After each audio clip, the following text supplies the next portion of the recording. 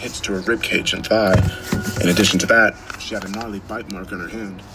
Nevertheless, she smiled as she pointed her fingers like a pistol at the frenzied Jack. Profilé de l'enfer, she said before blasting. The fuck? Kale stammered out, staring down at the unsightly wound. No, that's not good. Hugo exhaled. This situation has become bothersome. He went back after the gladiator, sending a ruthless barrage of strikes his way. There was an evident skill gap between the two voids, with Hugo landing about 90% of his attacks. On the other hand, the gladiator only managed to land 3 or 4 clean hits of his own. Nevertheless, each of them dealt far more damage than any of Hugo's. After about a minute of fighting, Hugo's left arm was completely mangled. His right ribcage had been shattered, and the entire right side of his face was burnt. The gladiator had also taken a fair amount of damage, but not nearly enough to even slow him down. Kale groaned as he attempted to insert himself back into the fight, but that task wasn't an easy one. He could barely move with his torso just about completely destroyed. I suppose this must be my final trial, Hugo said, somewhat solemnly. What the hell are you talking about? Kale asked, still groaning. And then, for the first time since we began watching, Hugo smiled. God wills it. Using his good arm, Hugo removed the upper section of his robe, revealing a pale, mutilated, scar-ridden body beneath. He muttered another prayer before looking up at the ceiling, tears now swelling up in his eyes. Thank you, he muttered. Along with his eyes, the scars on his body began glowing a deep red. Tricks won't be enough, the gladiator thundered before swinging his blade at Hugo's neck. I don't think I managed to catch exactly what happened next. However, I was certain that I was about to see a head rolling. The gladiator's blade shattered into what looked like a million pieces. At first, I didn't even notice the gaping hole in the gladiator's chest. That was you. The gladiator was interrupted by his neck being brutally cranked to the side. As the flaming behemoth dropped, so did Hugo. By then, Kale had regenerated to the point of being able to walk. He stumbled over to the near comatose bishop. What the fuck was that? He asked, half grinning. I detached myself from my earthly limitations. An egregious sin, but I needed to fulfill my holy mission. Well, shit. That's pretty cool, I guess. Not your psycho mission, but the whole detachment thing. He held out his hand in an attempt to help Hugo get up. However, Hugo shook his head in response. This is as far as I go. Not something I can recover from. I only have judgment to face now.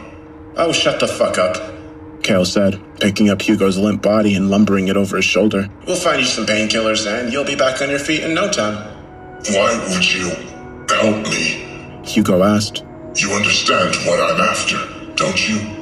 My ideals. Well, I don't think I could have handled the gladiator on my own, so I guess I owe you crazy fuck. He looked over at Hugo and grinned. And who knows? Maybe you'll learn something. Yeah, there's a lot of scum in the world, but there's also a lot of beauty. We don't have to destroy it all. Hugo passed out before he could finish the thought. Still carrying him over his shoulder, Kale took off running down another corridor. I did a quick sweep of the other monitors. Satanbot had taken out 2 more of the lower-tier voids, while Morgie was engaged with a high hurricane void named the Mechanic, 6'5", 196 centimeters, 270 pounds, 122 kilograms.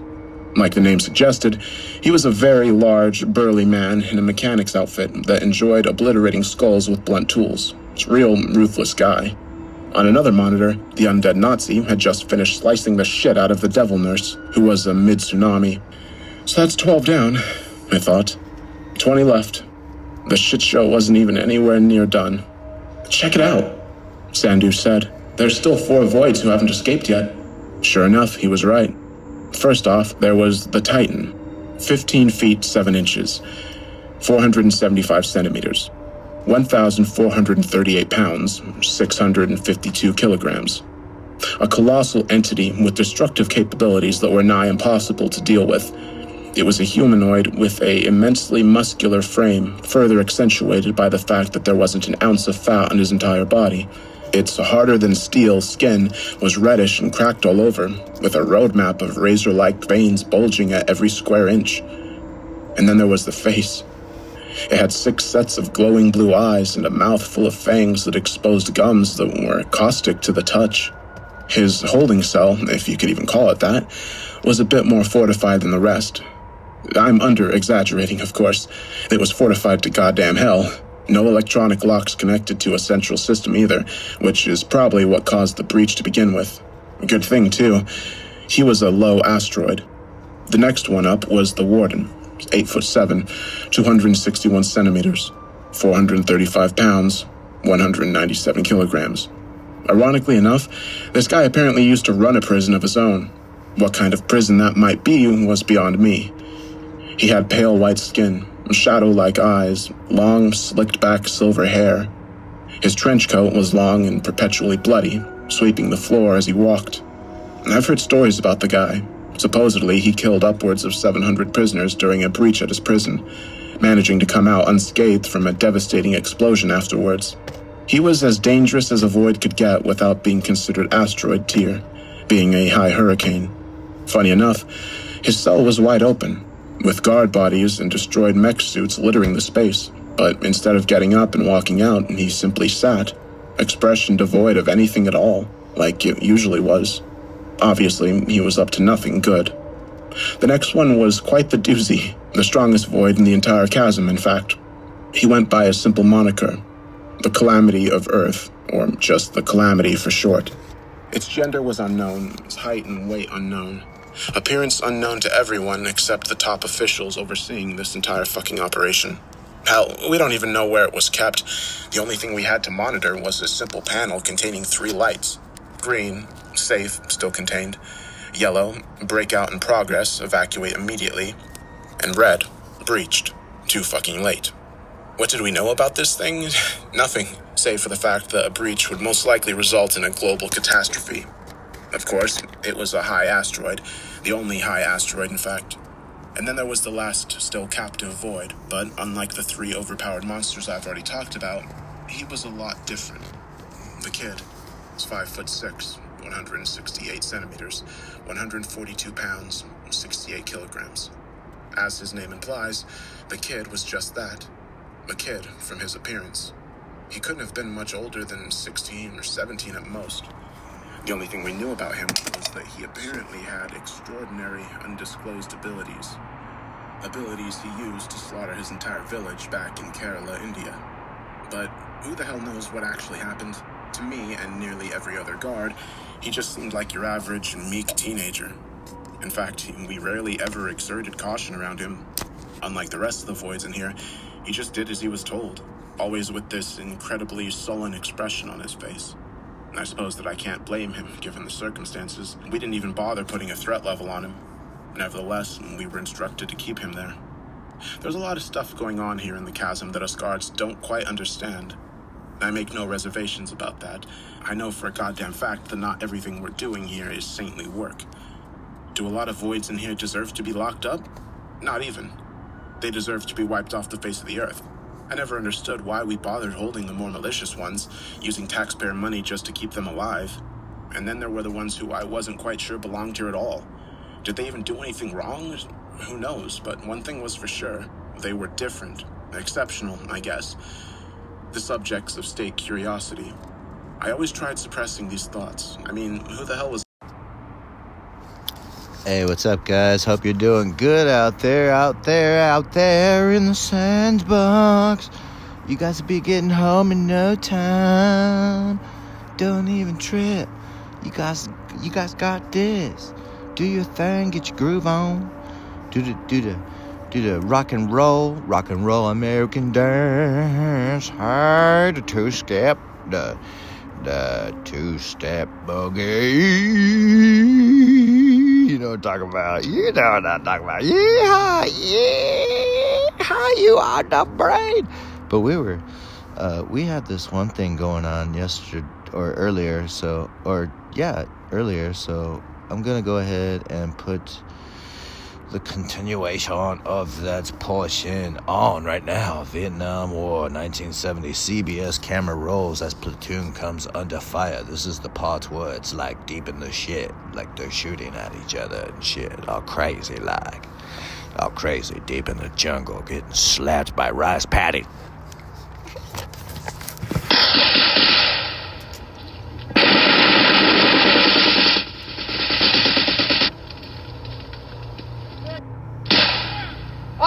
wounded. All right, give me some cover. Then a quick lunch and back down the trail to the pickup zone. Just a peaceful walk in the sun.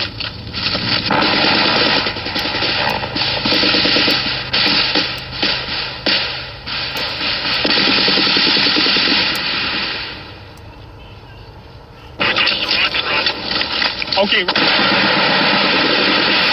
Okay, would you roll in a 270 from the smoke, approximately 100 meters away from it. I'll adjust you from there.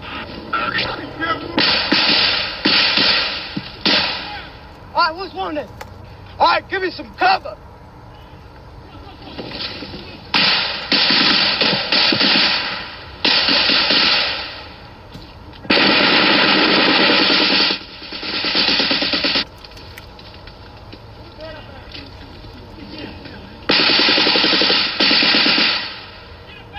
Get him back here if you can. Can you move him? Can you move him? Okay, try to bring him back here. Remember to stop the bleeding. And Devalle, the medic, having survived another rescue mission, brings back his wounded man. Who is it? Who is it? The question spreads down the line. Oh, Christ, it's Hero, the sergeant who likes to walk point. How bad is it? A couple of leg wounds. We were walking down the trail. Perimeter out here. I was walking point, and we noticed a side trail. It was one of the side trails we came down and had more use on it than when we first came down it. So I looked up and spotted it was an NVA. He had a green uniform, had an AK, and it was like a quick draw old thing. I opened up in him, he opened up in me. Yeah, I'm afraid it works that way. But he's lying up there on the trail. Roger that. We haven't taken fire. I got hit in both legs. Pop smoke, 4-3. Pop a smoke over here. Right. That's about it. Ed? Well, we've got 7 months in country now. 3 Purple Hearts. I don't need a 4th. The enemy soldier who shot Jorgensen cannot be found. He may have survived or dragged himself off to die. Most of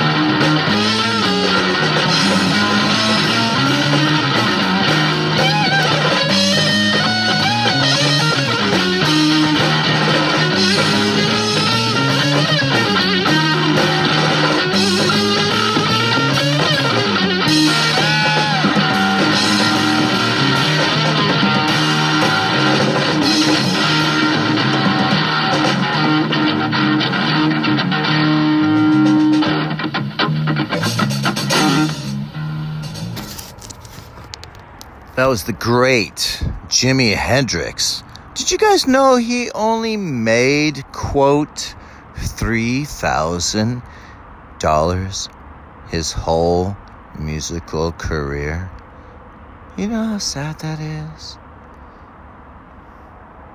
Check out John Lennon gets pissed off.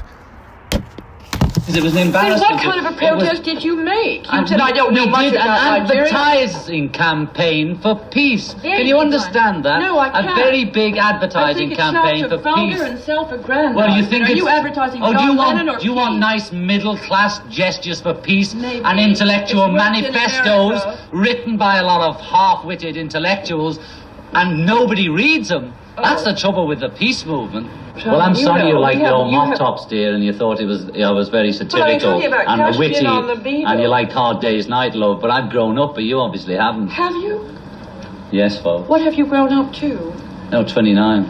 You were saying that in America they're so serious about the protest movement. Yes, they are. But they were so flippant that they were singing a happy-go-lucky song, which happens to be one I wrote, and I'm glad they sang it. And when I get there, I'll sing it with them, when I get in. And that was a message from me to America or to anywhere, that I used my songwriting ability to write a song that we could all sing together. And I'm proud that this Your Lucky Song, which happens to be one I wrote, and I'm glad they sang it. And when I get there, I'll sing it with them, when I get in. And that was a message from me to America or to anywhere, that in America they're so serious about the protest movement. Yes, they are. But they were so flippant that they were singing a happy-go-lucky song, which happens to be one I wrote, and I'm glad they sang it. And when I get there, I'll sing it with them, when I get in. And that was a message from me to America or to anywhere, that I used my songwriting ability to write a song that we could all sing together. And I'm proud that they sang it at the Moratorium. I wouldn't have cared if they'd sang We Shall Overcome. But it just so happens they sang that, and I'm proud of it. And I'll be glad to go there and sing with them. Make it jolly. I will make it jolly. Yes, you know, we have to make it jolly. What's the matter with you, Philip? It's the last fucking verse. The end of the song is just like the fucking rest of it. We're going to sing the harmonies to all Yoko. Come on.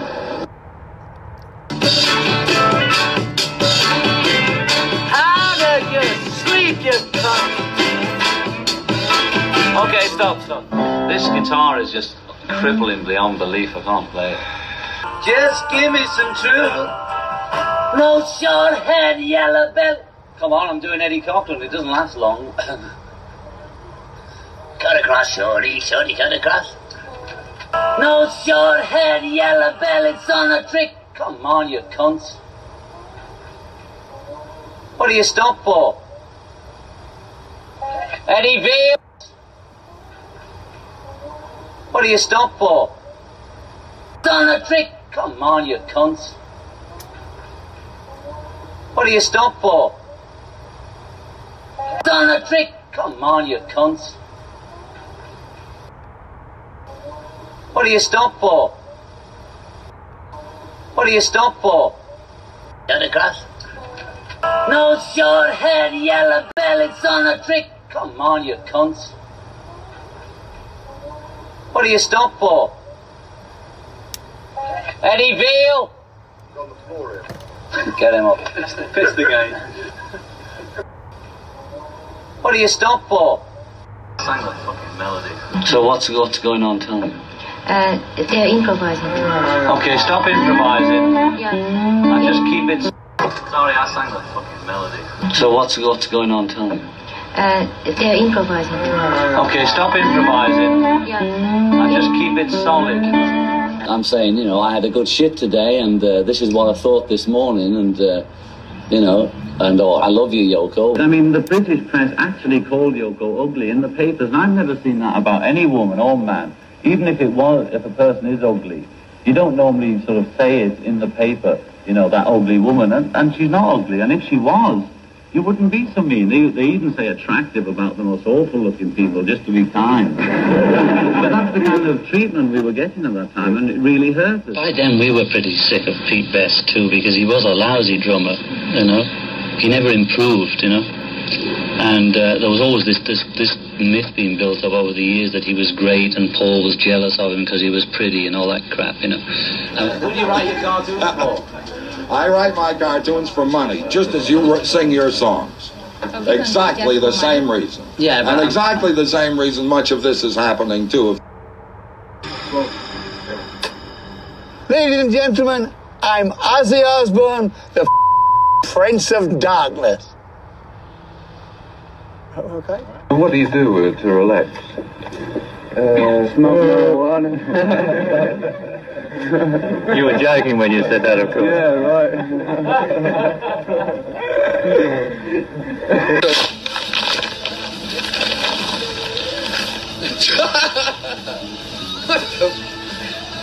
What's this? Stuff for real, is it? All right, guys. You have a tour starting tomorrow. We made USAA insurance for veterans like Martin. When a hailstorm hit, he needed his insurance to get it done right away. USAA, what you're made of, we're made for. Is that when we got caught that night, Chief, at the Gator Bowl? And you guys put me through a window into a paddy wagon and took me to the hospital? Yeah. You guys see that rocket this morning? Oh yeah, did the launch chair go off? No, You can see that. You can see it in the sky when it disconnected up there. Gigi and him saw the explosion. I didn't know it. I had lunch. Because it was launched right over here. I had lunch. I was buried in a beaver.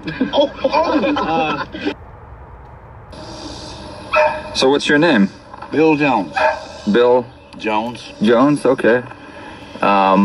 You lived here for how long? 24 years. Oh, okay. Where were you born? Right here, Scott County. All right, so you've owned this place for 24 years. Yes, sir. All right. And what's this artwork? What's this? Oh, I just got kind of creative, and I was going to put it back there for my little deer stand. And I said, well, shoot, I'll just move it up here on the front where everybody can see it. How do you earn a living? Well, right now I'm working on diesel most of my work, and I've done my farm work all my life, brush hogging, working cattle. So you're an artist too? Well, I just kind of, like I said, I kind of like getting creative around here, you know. Yeah, and I see beyond this is it says Redneck. Yeah. So is that a title you're proud of, or is that you just kind of making? Here in the South.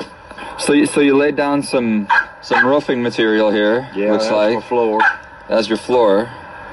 And do you take naps out here? Yes, sir. We sleep out here at night when it's cool.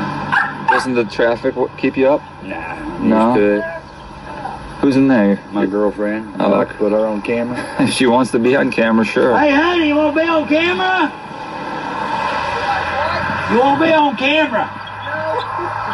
How many dogs you got? 14. Holy cow.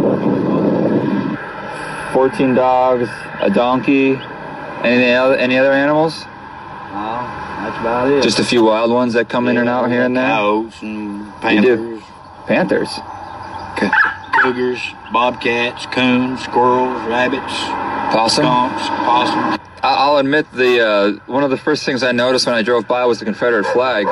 Yeah. Because, there's all that controversy about it now, as there's been for years. But what's your stance on it? Well, I just like flying it. What is it? Everybody off. It's sort of a rebel. That's kind of the association with it, isn't it? With redneck, you're a rebel, redneck. Colored people don't like it. And I don't know why. They just think it's bad if you fly. Well, I ain't flying it to make nobody mad. I ain't flying it to hurt nobody's feelings, I'm just flying it because I like it. Was it more prevalent when you were younger? Yeah. It was around more? One. Yeah. I always had one. Your family? Well, yeah, sort of. My dad, he wasn't too pleased with it, but... Oh, no, why's that? Huh? Why is that? Well, he fought in war, He believed in the American flag. He believed in it? I believe too, but I just don't fly it. Because I don't agree with the economy that we're in right now. Well, what do you think's the solution? What do you think would help the country? Or just What would make you happy? Quit sending all the money overseas and helping them and send it back to the United States to people that really needs it here in the United States. Do you think you're in that category? No, I could do. You know, we're living off the grid right now. We ain't had no electricity in 6 months. What's this? That's a light pole, but there ain't no electricity here. That's why we're sleeping out here. We're living off the grid. We're living like we're camping. That's the way we live. We cook right here on this. No kidding. Are there a lot of folks around that live like this, or is this unique? Just me. Put the wood in there, put the grill on it. What do you make? Hamburgers, hot dogs, corn dogs, pizza. How do you keep your food cold? Ice chest and ice. How do you go into town? How far is that? 8 miles. You walk 8 miles to get groceries? Well, somebody give me a ride, but if they don't, yeah, I'll walk it. Oh, my. I've always managed to get a ride back, you know. How do you spend your spare time? Mostly fishing or hunting. Okay. Working on the place, maybe? Yeah. What's your girlfriend do? About the same thing. She helps her friend up here in town take care of some dogs. Does she also hunt and fish? She has, but she's allergic to ticks right now, and I got ticks bad. What? Said you got a cigarette. How much would you say you two live on a month? Right now, we're probably living on about $75 a week, a month. You're getting paid a few bucks a day from your guy, and she's making a few bucks a day from her dog business. Got to buy her dog food and her cigarettes, but right now we're out of cigarettes. Do you have children in your life? Yeah, I got 4 kids. Do they have kids? Yeah. So you're married. So you're granddad. Yeah. So you can teach your grandkids about hunting and fishing. Yeah. Do you? Do you get that chance? Yeah, when I see them. Okay.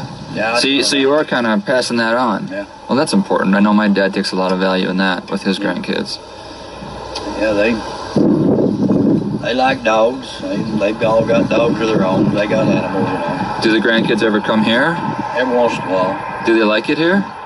Yeah. Do you think it's kind of like a playground with all this stuff? Yeah, Do you have to watch them, though? Because they might start playing with some of these sharp things, so you got to be careful? Yeah, you gotta always get on to them about touching stuff, you know.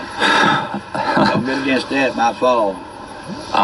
What about holidays? Are holidays important to you and your family?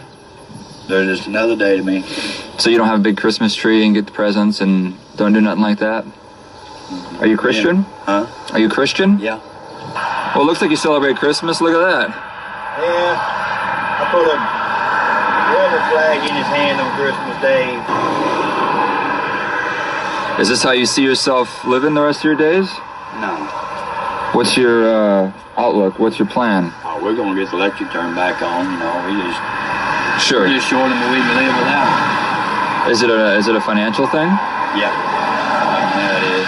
And but do you think you'll stay here through retirement and old age? Yeah, I'll stay here till I die. Yeah. This is my mom's old home place, and she gave it to me. Oh, okay. And I ain't selling it, I ain't mortgaging it, I ain't getting rid of none of it. Uh-huh.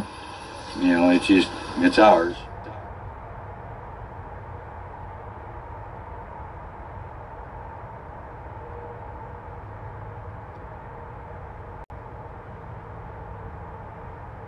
Need to send money internationally? Download the Western Union app. Available 24/7. The Western Union app helps you send money anytime around the world. Download the app and find out more at westernunion.com.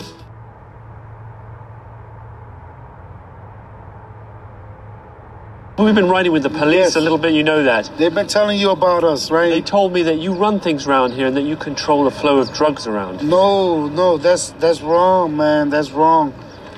What's the story with your chain? Are those real diamonds? Yes. Are they? How much for something like that? A couple grand. Couple of grand? Yeah. If those are diamonds, that must be quite a bit more than that. Yes, it is. How much? Probably 24. 24,000? Maybe a bit more? Maybe a gold is higher now. How much then? Probably like 25. How do you make your living? What? look, real estate, we sell cars and everything, you know. Look, this is my daughter right here. You know what I mean? Really? Yes, this is my daughter. She's 7 years old. We not doing nothing bad, man. If I asked one of those police what you do, what would he say? Whatever. I don't know. They got their own opinion. They'd say that you're a big time drug dealer. I'm not, man, for real, man. I pay rent. In your opinion, why do they have that view of you? Because they see me every day out here. And on the streets, on the corner? On the corner, but I live right around the corner. Oh, no. Yeah, man, look, these animals was going to be butchered. And I think I did a good deed. I think God is seeing this. Joel, what's the story with your watch? Huh? That watch? Let me see that. How much for something like that, Joel? I only paid $200. 200 what? $200. $200? Yes. You know, Did it cost more than $200? Yeah, it cost more than $200. How much? Couple dollars. Yeah.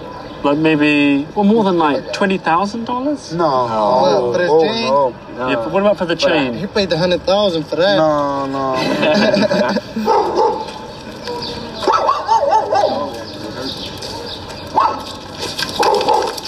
Have you ever shot anyone? No, I never shot nobody. You know what I mean? I never shot nobody. Did you ever hurt anyone physically? Oh, always, yeah. We always beat people up. I'm not going to lie to you. We always fight. But family problems, you know, sometimes you do what you got to do to survive, man. Did you stomp on that girl's head? No, I did not stomp on that girl's head. She'll tell you herself. I did not touch that girl. That's why I came out. And they locked me up. But I ain't stomp on that girl's head. They said I did because everybody say stuff. But the detectives found out that I was telling the truth, and that's why they let me go. They'd probably say that the witnesses were scared because you command a lot of respect out here on the street, and the people would be afraid to testify. No, honestly not. Because look, I'm about to leave out of this shithole soon. There's going to be more worse people than me, all right? Once whatever they say, it's gonna be worse of people, and it's gonna be more problems. Remember? Yeah. Cause look, everything is going good, man. Ain't nobody doing nothing wrong, man. Look, you see somebody doing something wrong? No. You think it's good to have someone who controls a bit of the area so that he can keep the peace a little bit? Yes, I think that play a part in society. Rather than have smaller little factions. Yeah, because everybody want to do it. Exactly, because then everybody want to do anything anybody want to do. And that's when chaos comes. Somebody got to have control of something.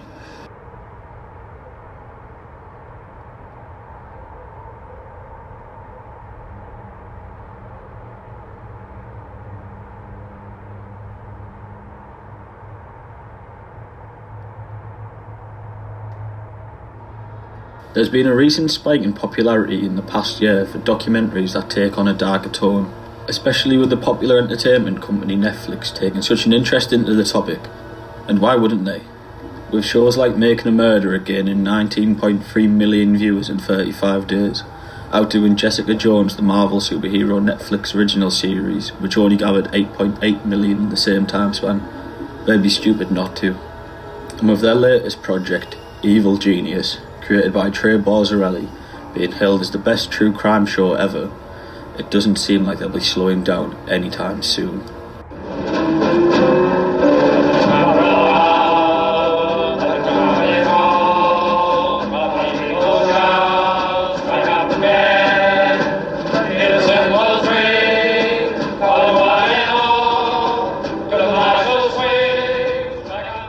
But I'm here to talk about a documentary that to me serves as a high point in documentary filmmaking, if not serving as the most harrowing of all time. Taker's Follies is an American documentary named after a talent show hosted inside a mental institute for the criminally insane.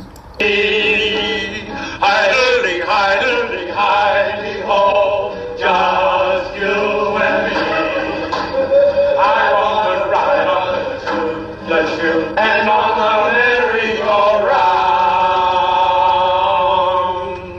Opening with a performance by the empty-eyed yet seemingly cheerful participants, the intro doesn't set you up for what you're about to experience.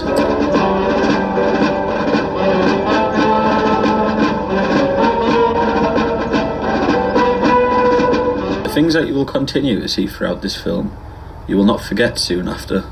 The film was even banned in Massachusetts, the place it was shot, as it was ruled that the film violated the patient's privacy and dignity, despite the fact that Frederick Wiseman, the man who shot the film, had received permission from all of the people who featured in his movie. In 1968, a year after the documentary was released, the Massachusetts Supreme Court stated its concern over the privacy and dignity of the inmates and stated that they wanted all copies of the film to be destroyed. Huh? What are you doing, Jim? Good morning, Jim. Morning. How's that room going to be? Way better morning. Huh? What? What'd you say? I stood on my clan. Louder, Jim. Tonight. What? Tonight. What'd you say? Can't hear you, Jim. What are you hiding, Jim? All right, come on. The film was ultimately banned. This decision is infamous, as the banning of the documentary allowed the horrors portrayed in this film to continue till 1987, 20 years after the film was shot. As in 1987, 7 families of deceased inmates sued the Institute. Many believe if this documentary was allowed to see the light of day, it would have resulted in the closure of the Institute. As I promised you'll be full, if I see enough improvement in you. But how can I improve if I'm getting worse? I'm trying to tell you, day by day I am getting worse because of the circumstances, because of the situation. Now you tell me how can until you see an improvement. Each time I get worse. So obviously it's the treatment that I'm getting, or the situation, or the place, or the patients, or the inmates. Well, I do not know which. It was only in 1991 that the film was made accessible to the public. Today you can find the documentary here on YouTube with just over 3,000 views. But to think there was a stint of 24 years in which it was seen by no one. In fact, if the state of Massachusetts had had its way, it would have been completely destroyed.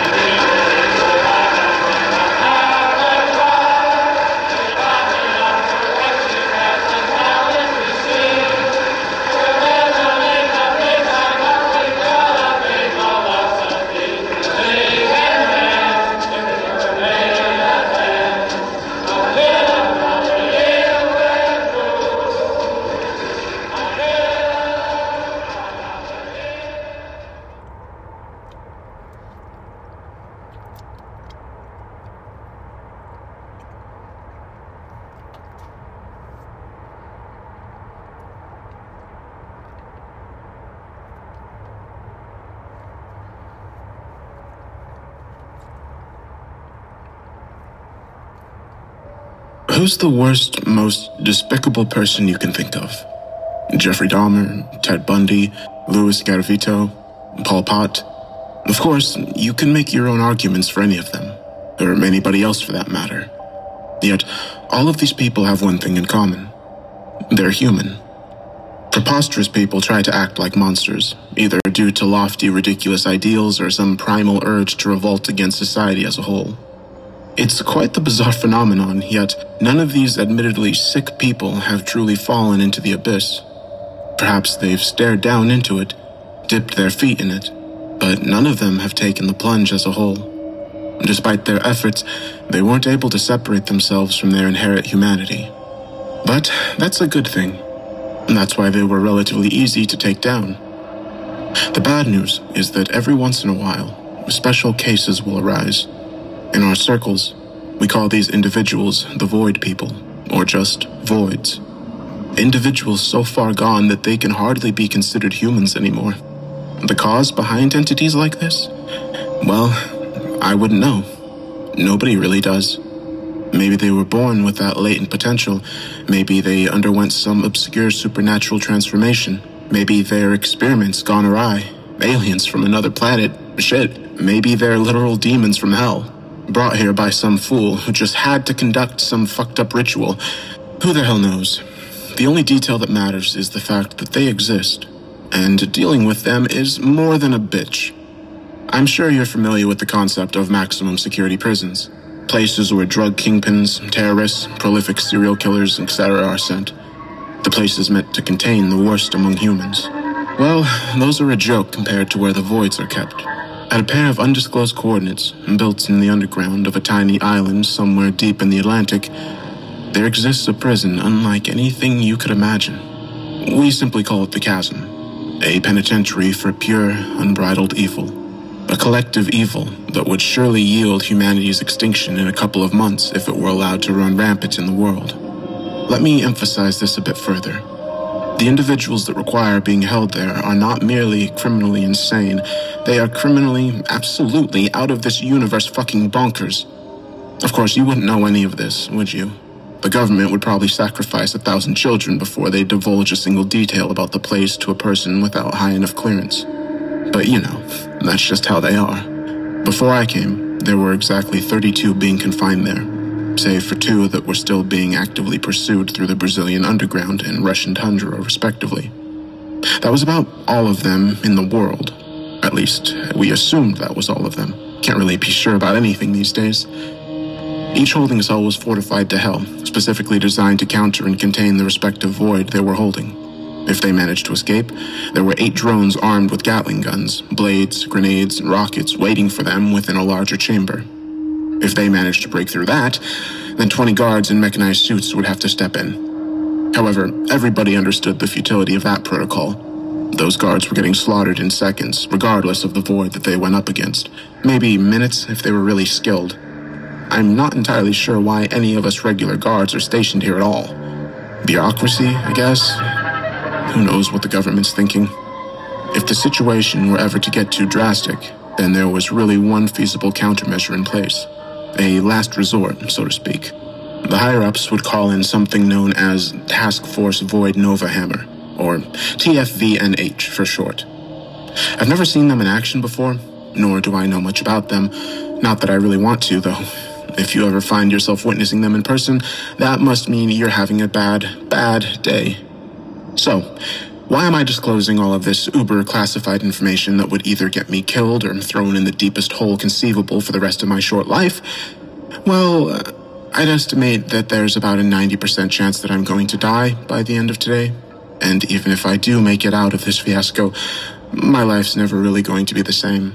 So, fuck it. Here we go. My day started out more or less normal. I was part of the unit guarding somebody named Jim Henninger. Well, that was his real name. It doesn't evoke a lot of fear, does it? And that's why we had to call him something else. Standing at 5'7", 171 centimeters, 135 pounds, or 61 kilograms, we were all required to memorize their physical stats. He doesn't look like much.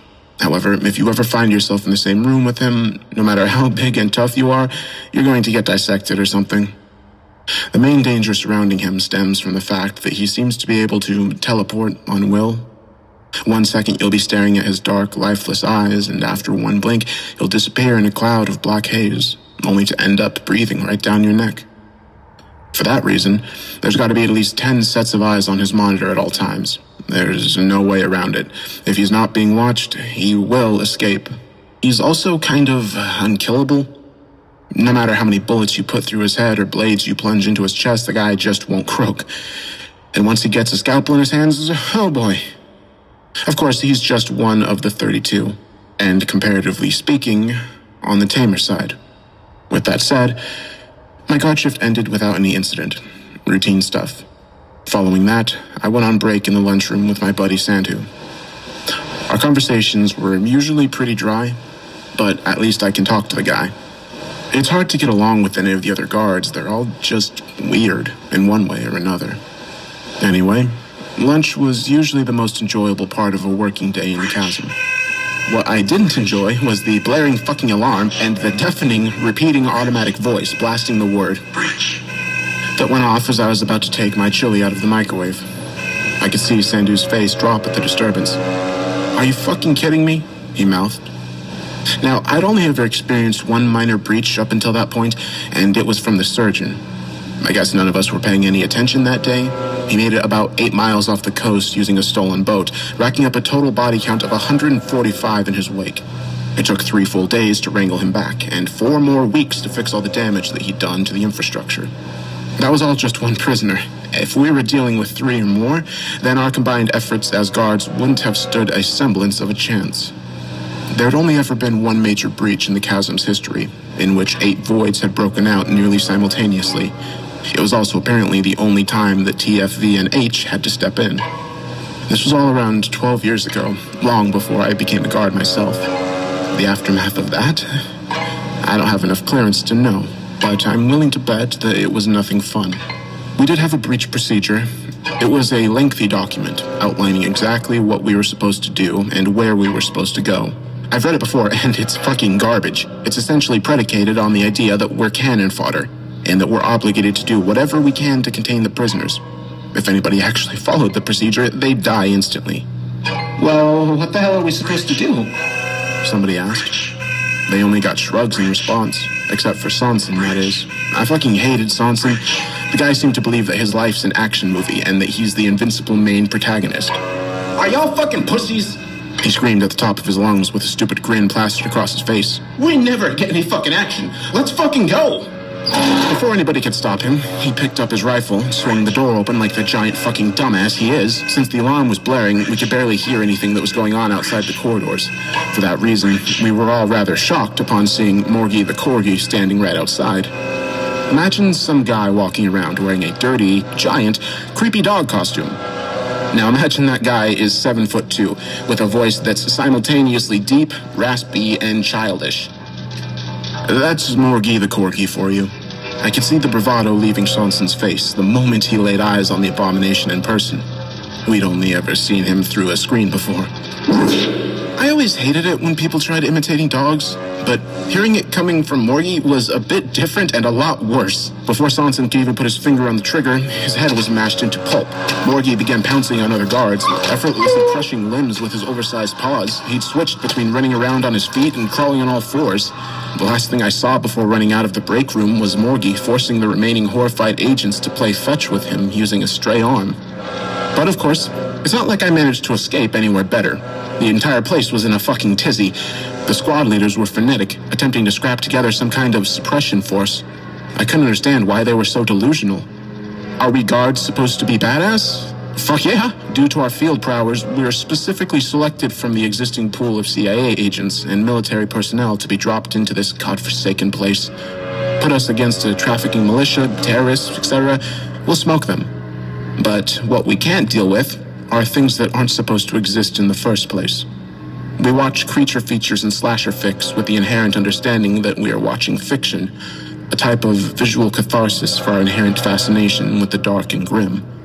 It's not supposed to be real, and we have no idea how to act once we find it standing right in front of our faces, not even us so-called elite agents. Like I said, I'm not sure why they even bothered keeping guards in the chasm to begin with. These were the thoughts that ran through my head as I bolted through the hellish corridors. At one point, I stumbled upon a crowd of guards leering over some rails. Shockingly, they didn't seem concerned in the slightest. What the hell are you guys looking at? I asked them. A guard I recognized as Fenton turned around. Oh, this is gonna be sick. He grinned, gesturing for me to look below. I didn't even know where I was going, so I didn't realize that I'd wandered into the level right above the weight room. It was a sprawling gym with an abundance of the best equipment attainable, but there was one guard that used it the most, Branko Petrovic, a Serbian-American whose oversized frame hardly makes any fucking sense. I swear, when I first met this guy, he couldn't have been over 7 feet. He's around 8'2", or 249 centimeters now. I'm not quite sure what kind of bizarre experiment they ran on him, but they sure as hell overdid it. He was in the middle of overhead pressing what appeared to be an ungodly amount of weight when one of the escaped voids wandered into the weight room floor. It was Luz, standing at 6'2", 188 centimeters, 205 pounds, 93, being utterly obliterated by the voids. I could see the surgeon giving somebody a forced lobotomy, grinning like hell while doing so. At the same time, Morgie was chewing on a severed head like a toy. But then I caught something interesting on a screen below. It was Wirehead and Luz staring each other down. That's when a rather obvious revelation hit me. Of course the voids weren't only going to kill the guards, they were sure as hell going after each other as well. That much should have been apparent from the beginning.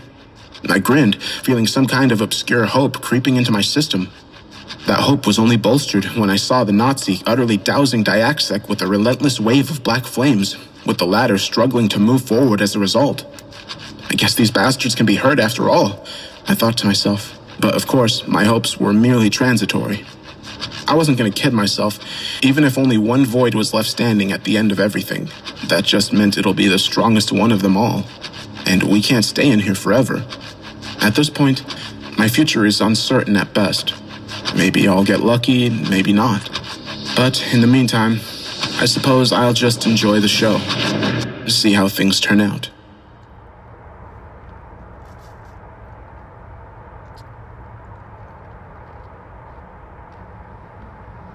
This place gives you the creeps, doesn't it? I couldn't disagree with Sandhu's assessment of the bizarre room we found ourselves in.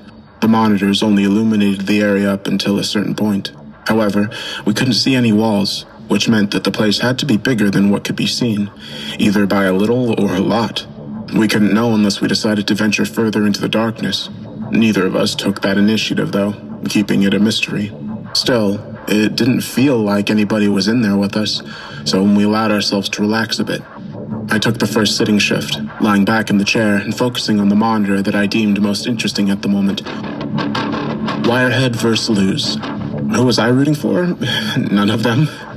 Nevertheless, I was morbidly eager to see these two horrific titans square off. Amongst us guards, we'd created an unofficial tier system, ranking each respective void in terms of estimated threat in comparison to each other. The tiers went as such: Tornado, weakest; Tsunami, Hurricane, mid; Earthquake, Asteroid, highest; Imminent death, get fucked up. They were also divided into subdivisions: high, low, mid, etc. With that said, Luz was around a high tornado, while Wirehead was a mid-tsunami. A glaring difference between them, but not enough that would make it impossible for Luz to win. Want to make a bet? I asked Sandhu, half joking. He chuckled.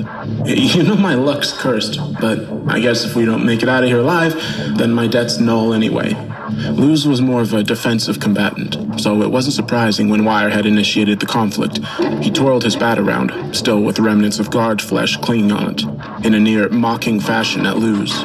He was a delinquent after all. Luz hardly reacted, of course. That's just the way he was. In response, he stepped forward, electricity flickering through his hands and up to his forearms. Wirehead followed suit, unleashing a big swing at Luz's head, which he managed to intercept with one of his forearms. Nevertheless, the wires still pierced his skin. Wirehead followed it up with a headbutt. This time, it connected with the flesh of Luz's face, slicing him up rather gruesomely. But despite his seemingly grievous injuries, he remained unwavering. That was the thing about Luz. He was incapable of feeling any pain. Like I said, his exact origins remained a mystery, but the one thing that we knew about him for sure was the fact that he hailed from some kind of ancient clan residing in the Arctic Circle.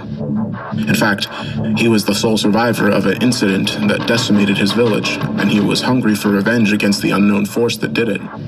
After taking the headbutt, Luz was now in striking range.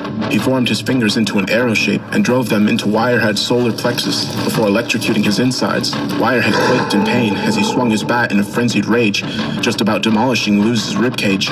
No reaction from him, though. Instead, he took his other hand and wrapped it around Wirehead's neck. Any normal person would have succumbed to Luz's electrical shocks after a few seconds, but of course, Wirehead was no normal person. Despite blood pouring out of his chest wound and the skin of his neck beginning to bubble, he picked up Luz by the throat and slammed him over the steel railing. He fucking broke his back. Even without a sound, the mental audio of the spine snapping reverberated throughout my mind. Unsurprisingly, Luz didn't bat an eye. Wirehead went in for the kill, tossing Luz's body onto the ground before smashing it until it resembled nothing more than a mess of bloody pulp and broken bones. But somehow, he was still alive. Among the gruesome pile, I could see an eye blink. Once Wirehead had exhausted himself from his relentless swinging, Luz took his chance. Using his one arm that hadn't been smashed to bits, he crawled over and grabbed Wirehead by the foot before scaling him up to his neck.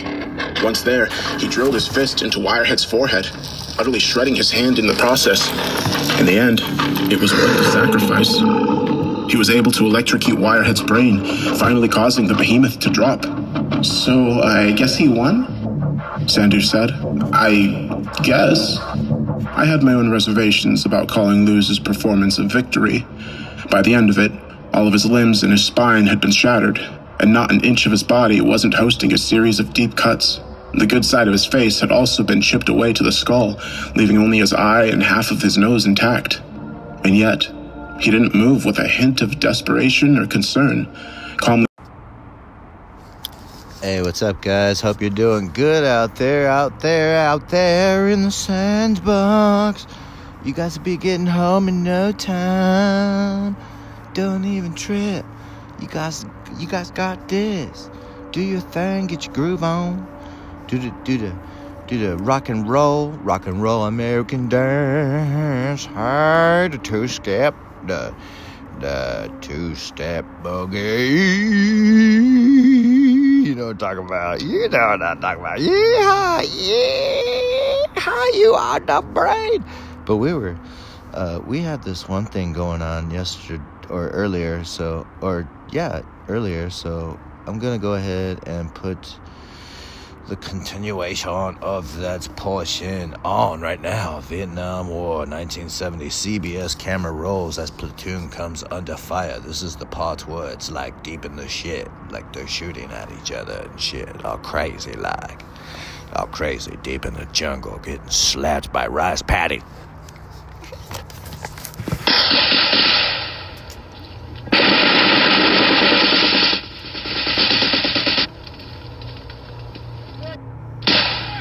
Alright, what's wanted? Alright, give me some cover. Then a quick lunch and back down the trail to the pickup zone. Just a peaceful walk in the sun.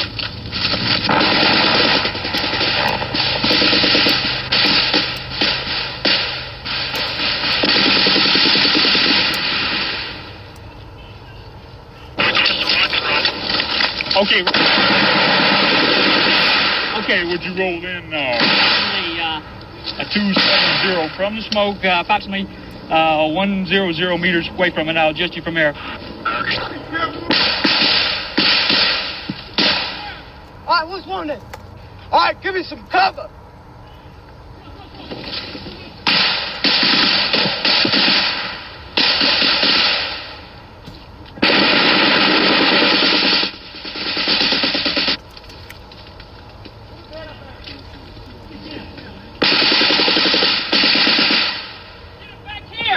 If you can you move them?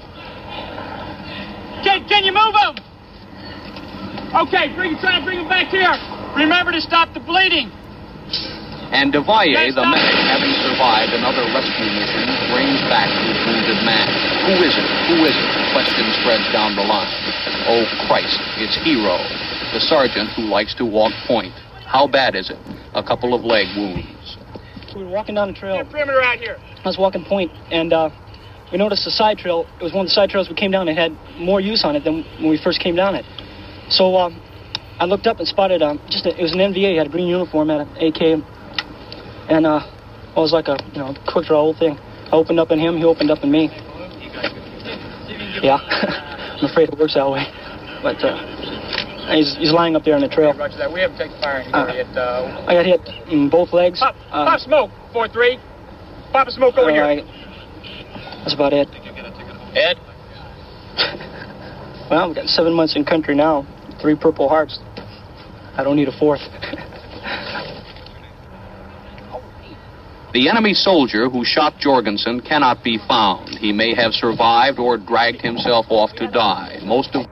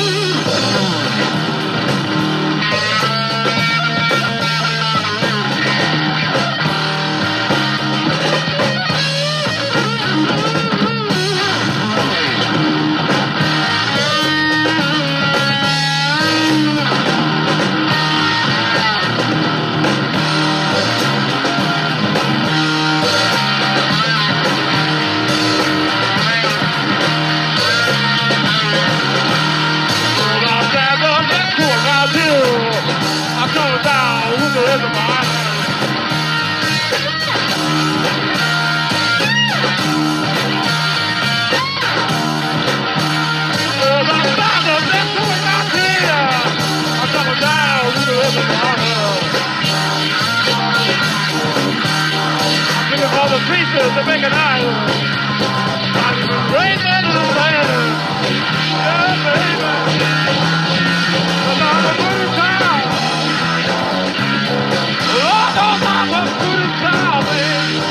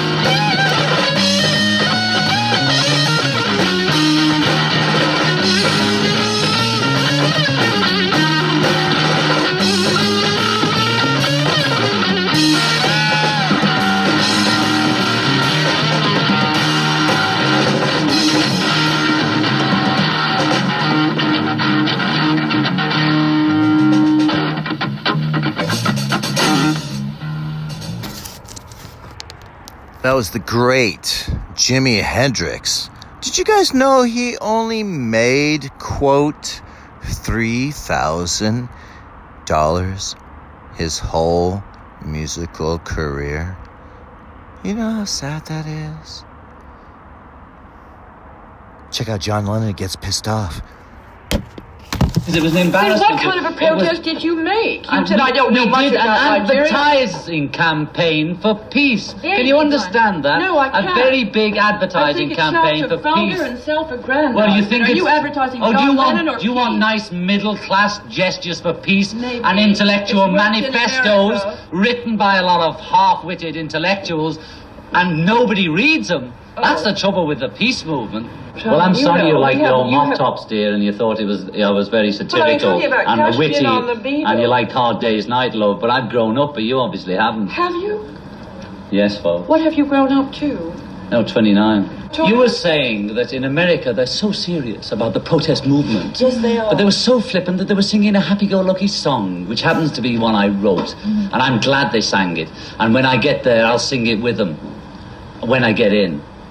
And that was a message from me to America or to anywhere, that I used my songwriting ability to write a song that we could all sing together. And I'm proud that this Your Lucky Song, which happens to be one I wrote, and I'm glad they sang it. And when I get there, I'll sing it with them when I get in. And that was a message from me to America or to anywhere, that in America they're so serious about the protest movement. Yes, they are. But they were so flippant that they were singing a happy-go-lucky song, which happens to be one I wrote. And I'm glad they sang it. And when I get there, I'll sing it with them when I get in. And that was a message from me to America or to anywhere, that I used my songwriting ability to write a song that we could all sing together. And I'm proud that they sang it at the Moratorium. I wouldn't have cared if they'd sang We Shall Overcome. But it just so happens they sang that, and I'm proud of it. And I'll be glad to go there and sing with them. Make it jolly. I will make it jolly. Yes, you know, we have to make it jolly. What's the matter with you, Philip? It's the last fucking verse. The end of the song is just like the fucking rest of it. We're going to sing the harmonies to all Yoko. Come on.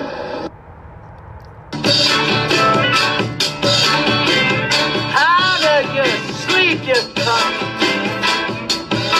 Okay, stop.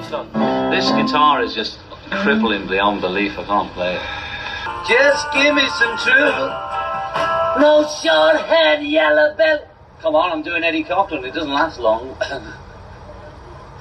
Cut across, shorty, cut across. No short head, yellow belly's on a trick. Come on, you cunts. What do you stop for? Eddie Veal. What do you stop for? It's on a trick. Come on, you cunts. What do you stop for? It's on a trick. Come on, you cunts. What do you stop for? What do you stop for? Cut across. No short head, yellow belly's on a trick. Come on, you cunts. What do you stop for? Eddie Veal! He's on the floor here. Get him up. Piss the game. What do you stop for? Sang that fucking melody. So what's going on, tell me? They're improvising. Okay, stop improvising. Yeah. And just keep it... Sorry, I sang that fucking melody. So what's going on, tell me? They're improvising. Okay, stop improvising. Yeah. And just keep it solid. I'm saying, I had a good shit today, and this is what I thought this morning, and, I love you, Yoko. I mean, the British press actually called Yoko ugly in the papers, and I've never seen that about any woman or man. Even if a person is ugly, you don't normally sort of say it in the paper, that ugly woman, and she's not ugly, and if she was, you wouldn't be so mean. They even say attractive about the most awful-looking people just to be kind. But that's the kind of treatment we were getting at that time, and it really hurt us. By then, we were pretty sick of Pete Best, too, because he was a lousy drummer, He never improved, And there was always this myth being built up over the years that he was great and Paul was jealous of him because he was pretty and all that crap, you know. Who do you write your cartoons for? I write my cartoons for money, just as you sing your songs. Exactly the same reason. Yeah, and exactly the same reason much of this is happening, too. Ladies and gentlemen, I'm Ozzy Osbourne, the Prince of Darkness. Okay. What do you do to relax? Smoke marijuana. You were joking when you said that, of course. Yeah, right.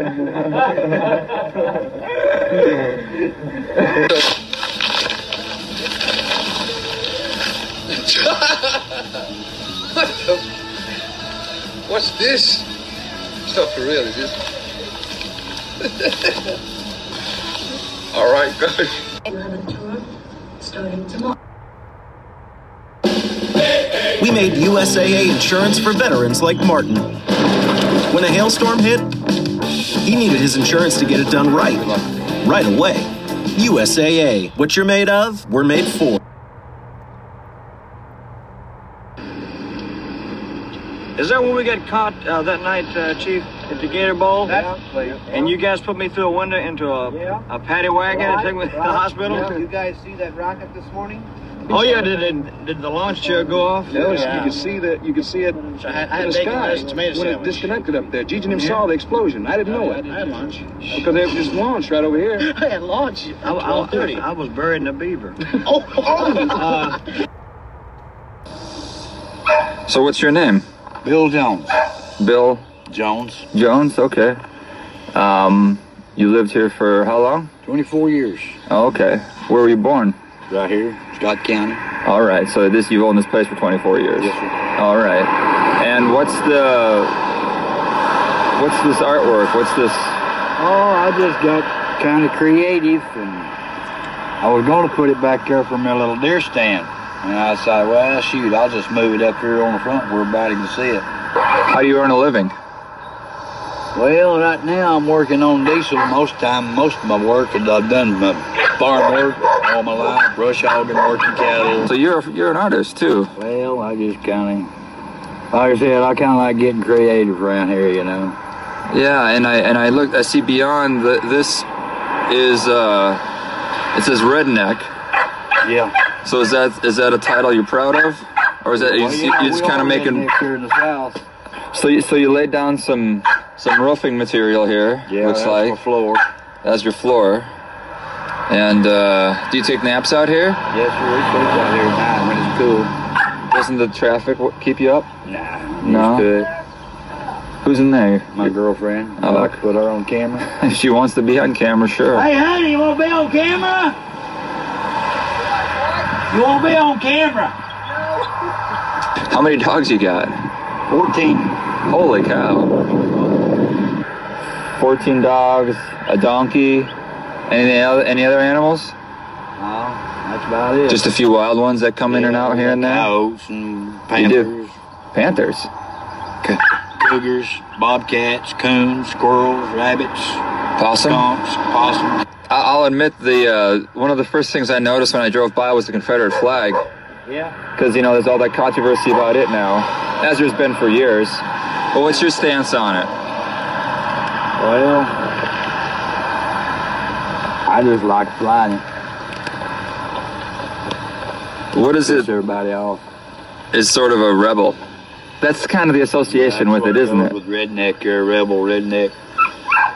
Colored people don't like it. And I don't know why. Does- They just think it's bad if you fly it. Well, I ain't flying it to make nobody mad. I ain't flying it to hurt nobody's feelings, I'm just flying it because I like it. Was it more prevalent when you were younger? Yeah. It was around more? One. Yeah. Always had one. Your family? Well, yeah, sort of. My dad, he wasn't too pleased with it, but... Oh, no, why's that? Huh? Why is that? Well, he fought in war, He believed in the American flag. He believed in it? I believe too, but I just don't fly it. Because I don't agree with the economy that we're in right now. Well, what do you think's the solution? What do you think would help the country? Or just What would make you happy? Quit sending all the money overseas and helping them and send it back to the United States to people that really need it here in the United States. Do you think you're in that category? No, I could do. You know, we're living off the grid right now. We ain't had no electricity in 6 weeks, 6 months. What's this? That's a light pole, but there ain't no electricity here. That's why we're sleeping out here. We're living off the grid. We're living like we're camping. That's the way we live. We cook right here on this. No kidding. Are there a lot of folks around that live like this, or is this unique? Just me. Put the wood in there, put the grill on it. What do you make? Hamburgers, hot dogs, corn dogs, pizza. How do you keep your food cold? Ice chest and ice. How do you go into town? How far is that? 8 miles. You walk 8 miles to get groceries? Well, somebody give me a ride, but if they don't, yeah, I'll walk it. Oh, my. I've always managed to get a ride back, you know. How do you spend your spare time? Mostly fishing or hunting. Okay. Working on the place, maybe? Yeah. What's your girlfriend do? About the same thing. She helps her friend up here in town take care of some dogs. Does she also hunt and fish? She has, but she's allergic to ticks right now, and I got ticks bad. What? You got a cigarette. How much would you say you two live on a month? Right now, we're probably living on about $75 a week, a month. You're getting paid a few bucks a day from your guy, and she's making a few bucks a day from her dog business. Got to buy her dog food and her cigarettes, but right now we're out of cigarettes. Do you have children in your life? Yeah, I got 4 kids. Do they have kids? Yeah. So you're married. So you're granddad. Yeah. So you can teach your grandkids about hunting and fishing. Yeah. Do you? Do you get that chance? Yeah, when I see them. Okay. Yeah. So you are kind of passing that on. Yeah. Well, that's important. I know my dad takes a lot of value in that with his grandkids. Yeah, they like dogs. They've all got dogs of their own. They got animals of their own. Do the grandkids ever come here? Every once in a while. Do they like it here? Yeah. Do you think it's kind of like a playground with all this stuff? Yeah. Do you have to watch them though, because they might start playing with some of these sharp things? So you got to be careful. Yeah, you gotta always get on to them about touching stuff, you know. Don't get against that, it might fall. What about holidays? Are holidays important to you and your family? They're just another day to me. So you don't have a big Christmas tree and get the presents and don't do nothing like that? Are you Christian? Huh? Are you Christian? Yeah. Well, it looks like you celebrate Christmas. Look at that. Yeah. I put a rebel flag in his hand on Christmas Day. Is this how you see yourself living the rest of your days? No. What's your outlook? What's your plan? Oh, we're going to get the electric turned back on, you know. We just... Sure. We're just short them we can live without. Is it a financial thing? Yeah. Yeah, it is. And but do you think you'll stay here through retirement and old age? Yeah, I'll stay here till I die. Yeah. This is my mom's old home place, and she gave it to me. Oh, okay. And I ain't selling it. I ain't mortgaging it. I ain't getting rid of none of it. Uh huh. You know, it's ours.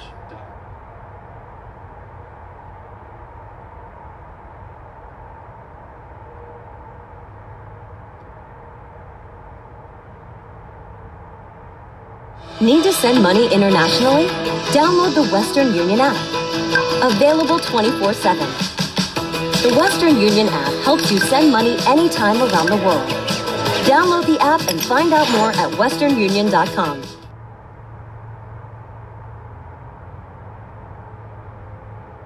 We've been riding with the police a little bit, you know that. They've been telling you about us, right? They told me that you run things around here and that you control the flow of drugs around. No, that's wrong, man. That's wrong.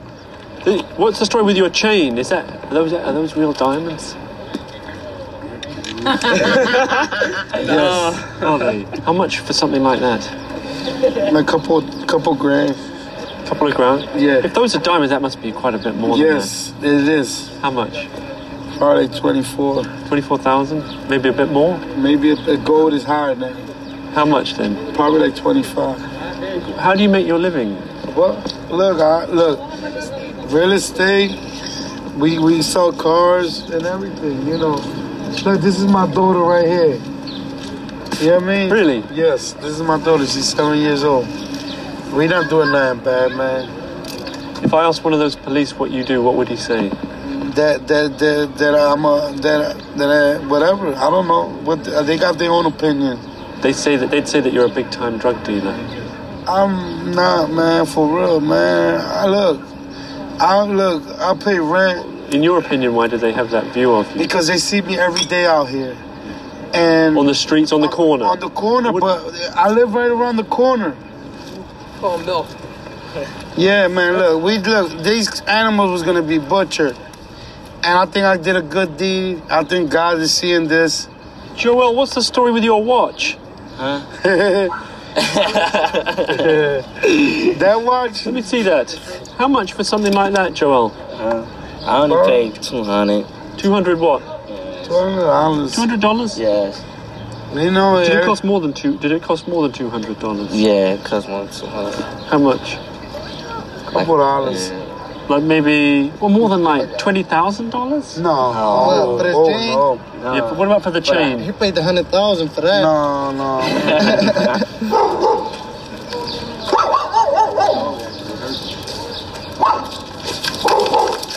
Have you ever shot anyone?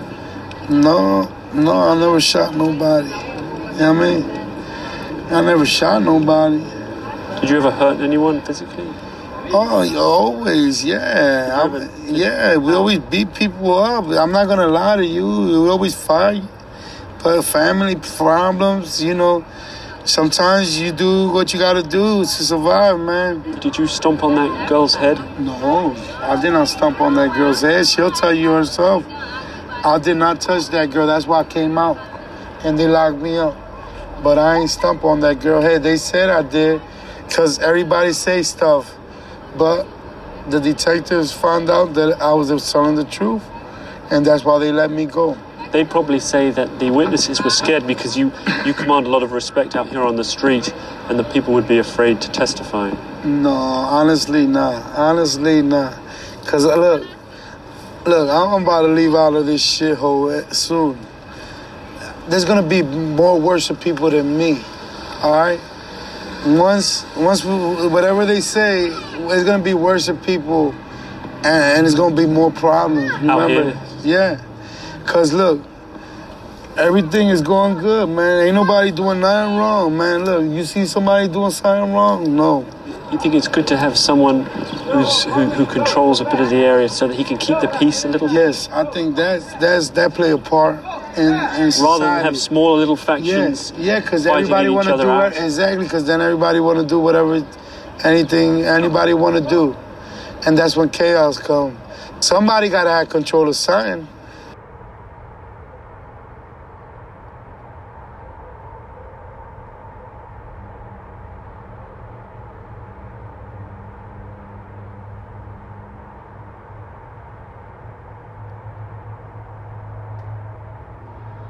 There's been a recent spike in popularity in the past year for documentaries that take on a darker tone, especially with the popular entertainment company Netflix taking such an interest into the topic. And why wouldn't they? With shows like Making a Murderer gaining 19.3 million viewers in 35 days, outdoing Jessica Jones, the Marvel superhero Netflix original series, which only gathered 8.8 million in the same time span, they'd be stupid not to. And with their latest project, Evil Genius, created by Trey Borzarelli, being hailed as the best true crime show ever, it doesn't seem like they'll be slowing down anytime soon.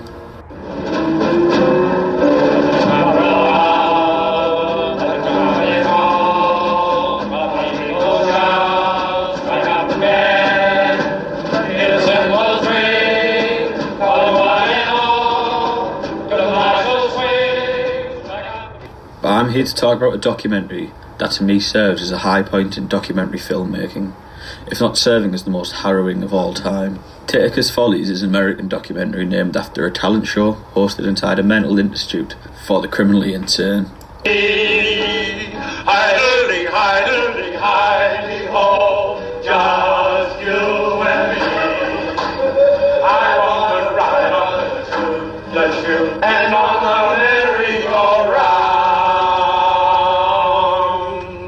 Opening with a performance by the empty-eyed yet seemingly cheerful participants, the intro doesn't set you up for what you're about to experience.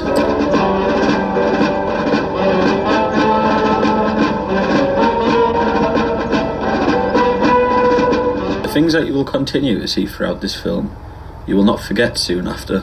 The film was even banned in Massachusetts, the place it was shot, as it was ruled that the film violated the patient's privacy and dignity, despite the fact that Frederick Wiseman, the man who shot the film, had received permission from all of the people who featured in this movie. In 1968, a year after the documentary was released, the Massachusetts Supreme Court stated its concern over the privacy and dignity of the inmates and stated that they wanted all copies of the film to be destroyed. Huh? What are you doing, Jim? Good morning, Jim. Morning. How's that room gonna be? Way better mornings. Huh? What? What'd you say? I stood on my clan. Louder, Jim. What? Tonight. What'd you say? Can't hear you, Jim. What are you hiding, Jim? All right, come on. The film was ultimately banned. This decision is infamous, as the banning of the documentary allowed the horrors portrayed in this film to continue till 1987, 20 years after the film was shot. As in 1987, 7 families of deceased inmates sued the Institute. Many believe if this documentary was allowed to see the light of day, it would have resulted in the closure of the Institute. As I promised you before, if I see enough improvement in you. But how can I improve if I'm getting worse? I'm trying to tell you, day by day I am getting worse because of the circumstances, because of the situation. Now you tell me, until you see an improvement, each time I get worse. So obviously it's the treatment that I'm getting, or the situation, or the place, or the patients, or the inmates. Well, I do not know which. It was only in 1991 that the film was made accessible to the public. Today you can find the documentary here on YouTube with just over 3,000 views. But to think there was a stint of 24 years of which it was seen by no one. In fact, if the state of Massachusetts had had its way, it'd have been completely destroyed.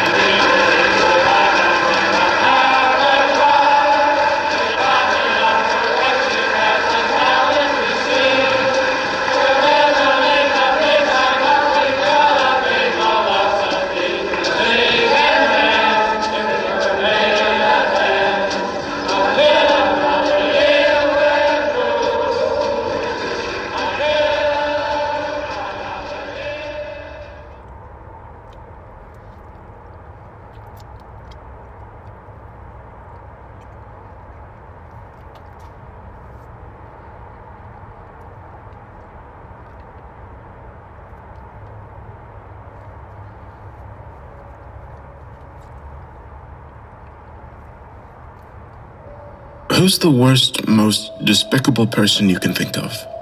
Jeffrey Dahmer, Ted Bundy, Louis Garavito, Pol Pot?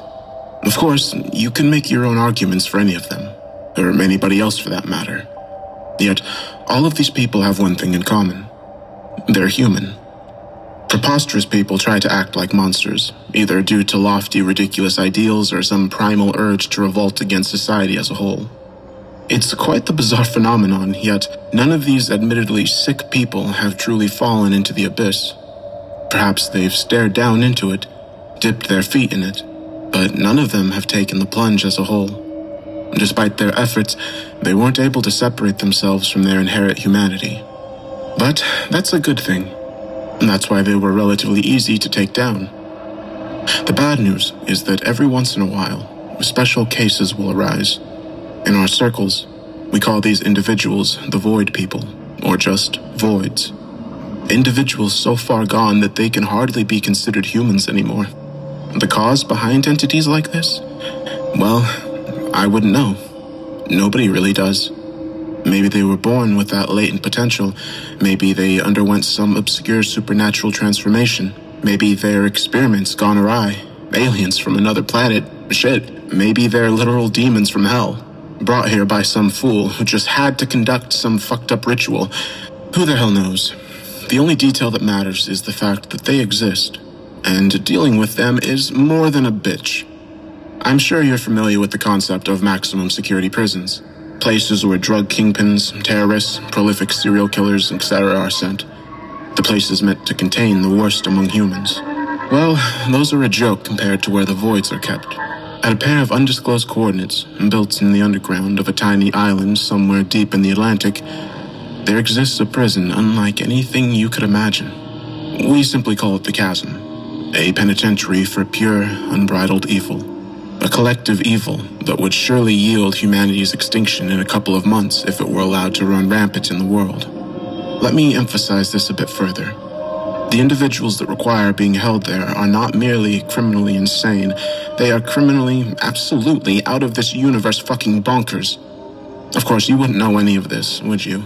The government would probably sacrifice 1,000 children before they divulge a single detail about the place to a person without high enough clearance. But you know, that's just how they are. Before I came, there were exactly 32 being confined there, save for 2 that were still being actively pursued through the Brazilian underground and Russian tundra, respectively. That was about all of them in the world. At least, we assumed that was all of them. Can't really be sure about anything these days. Each holding cell was fortified to hell, specifically designed to counter and contain the respective void they were holding. If they managed to escape, there were 8 drones armed with Gatling guns, blades, grenades, and rockets waiting for them within a larger chamber. If they managed to break through that, then 20 guards in mechanized suits would have to step in. However, everybody understood the futility of that protocol. Those guards were getting slaughtered in seconds, regardless of the void that they went up against. Maybe minutes if they were really skilled. I'm not entirely sure why any of us regular guards are stationed here at all. Bureaucracy, I guess? Who knows what the government's thinking? If the situation were ever to get too drastic, then there was really one feasible countermeasure in place. A last resort, so to speak. The higher-ups would call in something known as Task Force Void Nova Hammer, or TFVNH for short. I've never seen them in action before, nor do I know much about them. Not that I really want to, though. If you ever find yourself witnessing them in person, that must mean you're having a bad, bad day. So, why am I disclosing all of this uber-classified information that would either get me killed or thrown in the deepest hole conceivable for the rest of my short life? Well, I'd estimate that there's about a 90% chance that I'm going to die by the end of today. And even if I do make it out of this fiasco, my life's never really going to be the same. So, fuck it. Here we go. My day started out more or less normal. I was part of the unit guarding somebody named Jim Henninger. Well, that was his real name. It doesn't evoke a lot of fear, does it? And that's why we had to call him something else. Standing at 5'7", 171 centimeters, 135 pounds, or 61 kilograms, we were all required to memorize their physical stats. He doesn't look like much. However, if you ever find yourself in the same room with him, no matter how big and tough you are, you're going to get dissected or something. The main danger surrounding him stems from the fact that he seems to be able to teleport on will. 1 second you'll be staring at his dark, lifeless eyes, and after one blink, he'll disappear in a cloud of black haze, only to end up breathing right down your neck. For that reason, there's got to be at least 10 sets of eyes on his monitor at all times. There's no way around it. If he's not being watched, he will escape. He's also kind of unkillable. No matter how many bullets you put through his head or blades you plunge into his chest, the guy just won't croak. And once he gets a scalpel in his hands, oh boy. Of course, he's just one of the 32, and comparatively speaking, on the tamer side. With that said, my guard shift ended without any incident. Routine stuff. Following that, I went on break in the lunchroom with my buddy Sandhu. Our conversations were usually pretty dry, but at least I can talk to the guy. It's hard to get along with any of the other guards. They're all just weird in one way or another. Anyway, lunch was usually the most enjoyable part of a working day in the Chasm. What I didn't enjoy was the blaring fucking alarm and the deafening, repeating automatic voice blasting the word "Breach" that went off as I was about to take my chili out of the microwave. I could see Sandhu's face drop at the disturbance. "Are you fucking kidding me?" he mouthed. Now, I'd only ever experienced one minor breach up until that point, and it was from the surgeon. I guess none of us were paying any attention that day. He made it about 8 miles off the coast using a stolen boat, racking up a total body count of 145 in his wake. It took 3 full days to wrangle him back, and 4 more weeks to fix all the damage that he'd done to the infrastructure. That was all just one prisoner. If we were dealing with 3 or more, then our combined efforts as guards wouldn't have stood a semblance of a chance. There had only ever been one major breach in the chasm's history, in which 8 voids had broken out nearly simultaneously. It was also apparently the only time that TFV and H had to step in. This was all around 12 years ago, long before I became a guard myself. The aftermath of that, I don't have enough clearance to know, but I'm willing to bet that it was nothing fun. We did have a breach procedure. It was a lengthy document outlining exactly what we were supposed to do and where we were supposed to go. I've read it before, and it's fucking garbage. It's essentially predicated on the idea that we're cannon fodder, and that we're obligated to do whatever we can to contain the prisoners. If anybody actually followed the procedure, they'd die instantly. Well, what the hell are we supposed to do? Somebody asked. They only got shrugs in response, except for Sonson, that is. I fucking hated Sonson. The guy seemed to believe that his life's an action movie and that he's the invincible main protagonist. Are y'all fucking pussies? He screamed at the top of his lungs with a stupid grin plastered across his face. We never get any fucking action. Let's fucking go! Before anybody could stop him, he picked up his rifle and swung the door open like the giant fucking dumbass he is. Since the alarm was blaring, we could barely hear anything that was going on outside the corridors. For that reason, we were all rather shocked upon seeing Morgie the Corgi standing right outside. Imagine some guy walking around wearing a dirty, giant, creepy dog costume. Now imagine that guy is 7'2", with a voice that's simultaneously deep, raspy, and childish. That's Morgie the Corgi for you. I could see the bravado leaving Sonson's face the moment he laid eyes on the abomination in person. We'd only ever seen him through a screen before. I always hated it when people tried imitating dogs, but hearing it coming from Morgie was a bit different and a lot worse. Before Sonson could even put his finger on the trigger, his head was mashed into pulp. Morgie began pouncing on other guards, effortlessly crushing limbs with his oversized paws. He'd switched between running around on his feet and crawling on all fours. The last thing I saw before running out of the break room was Morgie forcing the remaining horrified agents to play fetch with him using a stray arm. But of course, it's not like I managed to escape anywhere better. The entire place was in a fucking tizzy. The squad leaders were frenetic, attempting to scrap together some kind of suppression force. I couldn't understand why they were so delusional. Are we guards supposed to be badass? Fuck yeah! Due to our field prowess, we were specifically selected from the existing pool of CIA agents and military personnel to be dropped into this godforsaken place. Put us against a trafficking militia, terrorists, etc., we'll smoke them. But what we can't deal with are things that aren't supposed to exist in the first place. We watch creature features and slasher fics with the inherent understanding that we are watching fiction, a type of visual catharsis for our inherent fascination with the dark and grim. It's not supposed to be real, and we have no idea how to act once we find it standing right in front of our faces, not even us so-called elite agents. Like I said, I'm not sure why they even bothered keeping guards in the chasm to begin with. These were the thoughts that ran through my head as I bolted through the hellish corridors. At one point, I stumbled upon a crowd of guards leering over some rails. Shockingly, they didn't seem concerned in the slightest. What the hell are you guys looking at? I asked them. A guard I recognized as Fenton turned around. Oh, this is gonna be sick. He grinned, gesturing for me to look below. I didn't even know where I was going, so I didn't realize that I'd wandered into the level right above the weight room. It was a sprawling gym with an abundance of the best equipment attainable, but there was one guard that used it the most, Branko Petrovic, a Serbian-American whose oversized frame hardly makes any fucking sense. I swear, when I first met this guy, he couldn't have been over 7 feet. He's around 8'2", or 249 centimeters now. I'm not quite sure what kind of bizarre experiment they ran on him, but they sure as hell overdid it. He was in the middle of overhead pressing what appeared to be an ungodly amount of weight when one of the escaped voids wandered into the weight room floor.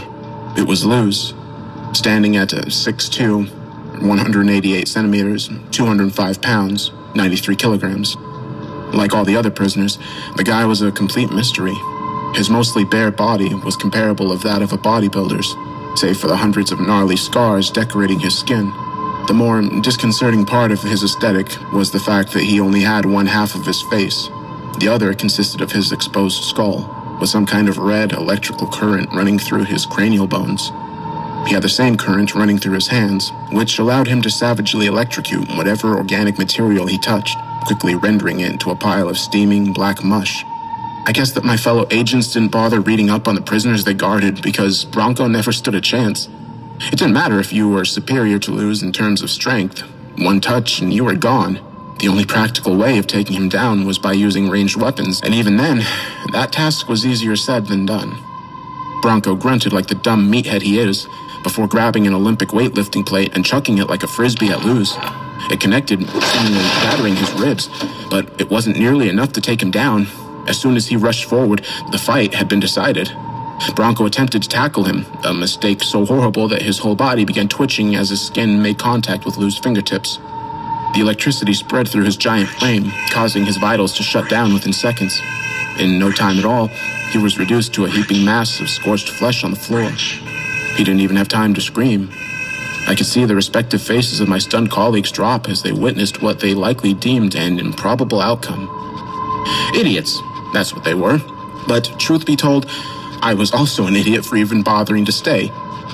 Not long after, the sounds of cracking bones and heavy footsteps began emanating from an adjacent walkway. Along with the rest of the agents, my gaze shifted toward what was sure to be another incoming menace. The locked metal door to the corridor was suddenly dented from the other side. A big fucking dent, mind you. It only took one blow to blast it off its hinges completely. Standing at 6'6", 198 centimeters, and 242 pounds, 110 kilograms, and arriving in a haze of blood, guts, and limbs was the slasher-flick-esque killer, colloquially known as Wirehead. In congruence with his name, his entire head, save for a single eye, was wrapped in rusty barbed wire. He wore a decrepit old leather jacket and jeans, complete with a large pompadour on top. Like an 80 or whatever high school delinquent. Everyone's main concern was the weapon in his hands, a large iron bat wrapped in the same barbed wire on his head. If you didn't die from the impact, unlikely, the subsequent infection would surely get you. And don't ask us why we didn't take his weapon away when we contained him. We did, but somehow, some way, he got it back. These things really can't be helped. What the hell's going on? I thought. Breaches happened, sure, but it seemed as if every fucking void had somehow escaped. How is that possible? In any case, I couldn't afford to think deep into it at the moment. As Wirehead began moving down the mystified agents in his way, I found myself accidentally making eye contact with Luz from below. I nearly had a heart attack as I began pushing through the crowd, even though I was implicitly certain of the fact that no other location within the chasm would have been much safer. I was still being driven ahead by my fight-or-flight responses, away from that immediate threat. It was kind of funny. I had been through so many life-or-death scenarios that my reaction to adrenaline coursing through my veins had been dulled. Well, it sure as hell got invigorated today. I guess that I wasn't paying attention to my surroundings because right as I was about to climb a staircase, I felt an oversized arm slam into my chest, knocking me over in the process. I looked up to see another guard, Sade, leering down at me. Sure, I was happy it wasn't one of the voids, but Sade wasn't much more pleasant. What are you running for? He shot me a smug grin. This is a breach, isn't it? Why don't we do our jobs here and fix it? Oh, fuck off! Breach. I spat at him before trying to duck past. No luck there. He caught me by the collar and slammed me to the wall. He certainly had the weight advantage. Still, I didn't practice hand-to-hand combat just to be ragdolled by some asshole. I slammed my elbow down into his wrist, which managed to loosen his grip. I followed up with a knee to the stomach and attempted to strike his neck, but then he caught my wrist mid-punch. Nice moves, he said, with an obnoxiously sarcastic tone. He took his palm and rammed it into my chin, nearly causing me to black out. In the meantime, Wirehead was getting closer. I guess we'll have to take this up another time, he said. Somebody's got to work around here. I had no idea what he was thinking trying to take on one of the voids, but I wasn't trying to see his delusions through in person. Still in pain from his palm strike, I pulled myself up and began running once more, all while the sounds of carnage escalated around me. But there was a glaring issue. I had no idea where I was going. The exits were surely going to be blocked off from the outside. Do we have some kind of safe room? I thought to myself. No, of course we didn't. We were entirely expendable. They 100% expected us to fight these things head on, even though there was zero fucking chance of victory on our side. There was only one thing I could do here. Survive until TFE&H showed up. Obviously, that wasn't any kind of guaranteed reprieve, but my options were slim. Nevertheless, something rather surprising transpired. Amidst the cacophony of frenetic orders from our superiors, a familiar voice snuck in through my radio. Hey, Jason, You alive? It was Sandu. I picked up my radio and isolated his transmission. Yeah, where are you, man? Block C. Got lucky and found something weird. It might save us, though. Come on. Obviously, there wasn't much information there, but it was better than running around aimlessly. Thankfully, Block C was fairly close, so I was able to make it out without running into another void. However, when I got there, it was still as chaotic as ever. I swiveled my head around, trying to spot Sandu. I yelled into my radio, but his response was drowned out by everything around me. As I searched, I began sensing a perplexing, sinister pressure that made it feel as if I were sinking into the concrete beneath me. I hardly had to guess the source. It was Diaxek. 9'5", 287 centimeters. I don't know how much he weighs. Diaxek was comparable in appearance to something you'd see in the corner of your room during sleep paralysis. A hulking, faceless figure wearing a sweeping black robe that jerked around in unsettling movements as he, or she, who knows, walked. I wasn't sure how exactly he killed people, mind you. As soon as anyone got within a certain distance to him, they'd freeze in place and begin bleeding from their eyes, and then they'd just stay that way forever. Obviously, that wasn't something I was looking forward to. As I looked ahead, I could see some unfortunate guards already getting caught in his death zone. In an attempt to avoid a similar fate, I turned the opposite direction and began running. Then, I nearly shit myself. Standing about 10 feet away was the undead Nazi. 5'8", 173 centimeters, 143 pounds, 65 kilograms. His name essentially told it all. A man wearing a dirty, tattered SS uniform with a cracked gas mask covering his face. In one hand, he gripped his signature Kampfmesser 42 blade that was inexplicably unbreakable, no matter what the hell he tried doing to it. He held a flamethrower hose connected to a massive tank on his back, which sprayed out some kind of scorching black flame that would supposedly yield pain beyond comprehension if you were ever to come in contact with it. You could say that I was stuck between a rock and a hard place. The only other way out was taking the plunge over the rail in front of me, onto the massive screaming bodies 50 feet below. Before I considered simply saying my prayers, I felt a hand tug at my sleeve from the side, giving me another heart attack. But this time, it was good news. For once, I looked over to see Sandu poking his head out from what appeared to be some kind of hidden door in the wall. "Let's fucking go!" he whisper-shouted before pulling me in. He closed the door behind him, plunging us into complete darkness. "What the hell is this place?" I asked, hardly expecting a detailed response. Sandu illuminated his face using his phone's flashlight. "I couldn't tell you, but it's fucking crazy." I could hear the Nazi beginning to spray his flamethrower from out in the corridor. I suddenly wondered whether or not Diaxek's power would apply to the other voids. In any case, it was better not to be in such close vicinity to them, so I followed Sandu. He led me down some kind of hidden hallway. The walk was rather long, maybe about 8 minutes, and I eventually found myself in what appeared to be some kind of surveillance control room. It was still dark, but there was an array of monitors giving off enough light to comfortably navigate around. But here's the strange thing. The place looked kind of haphazard. No chance it was being used by the higher-ups. The monitors were scattered around, connected by a mess of wires to multiple outlets spread throughout the room. There was only one chair. "I guess this is beyond explaining?" I said. "Yeah, no shit, huh?" Sandu replied, before gesturing towards the monitors. "Check it out. What the fuck did we just find?"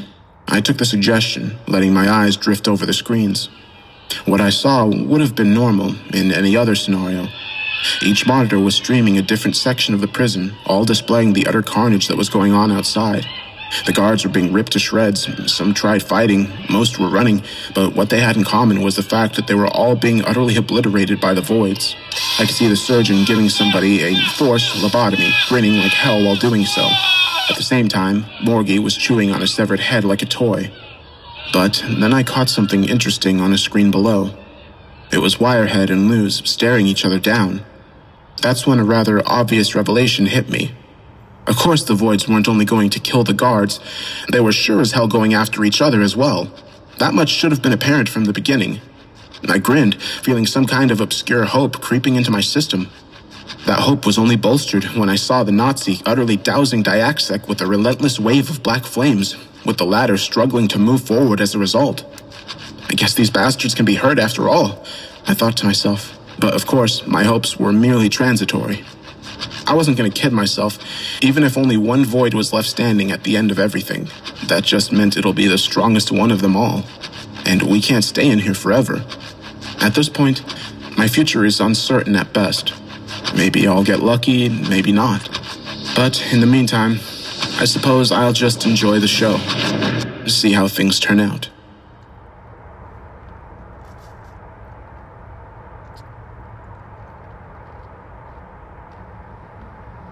This place gives you the creeps, doesn't it? I couldn't disagree with Sandhu's assessment of the bizarre room we found ourselves in. The monitors only illuminated the area up until a certain point. However, we couldn't see any walls, which meant that the place had to be bigger than what could be seen, either by a little or a lot. We couldn't know unless we decided to venture further into the darkness. Neither of us took that initiative, though, keeping it a mystery. Still, it didn't feel like anybody was in there with us, so we allowed ourselves to relax a bit. I took the first sitting shift, lying back in the chair and focusing on the monitor that I deemed most interesting at the moment. Wirehead versus Luz. Who was I rooting for? None of them. Nevertheless, I was morbidly eager to see these two horrific titans square off. Amongst us guards, we'd created an unofficial tier system, ranking each respective void in terms of estimated threat in comparison to each other.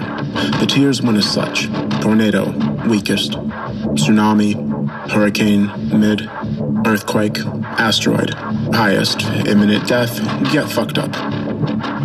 They were also divided into subdivisions: high, low, mid, etc.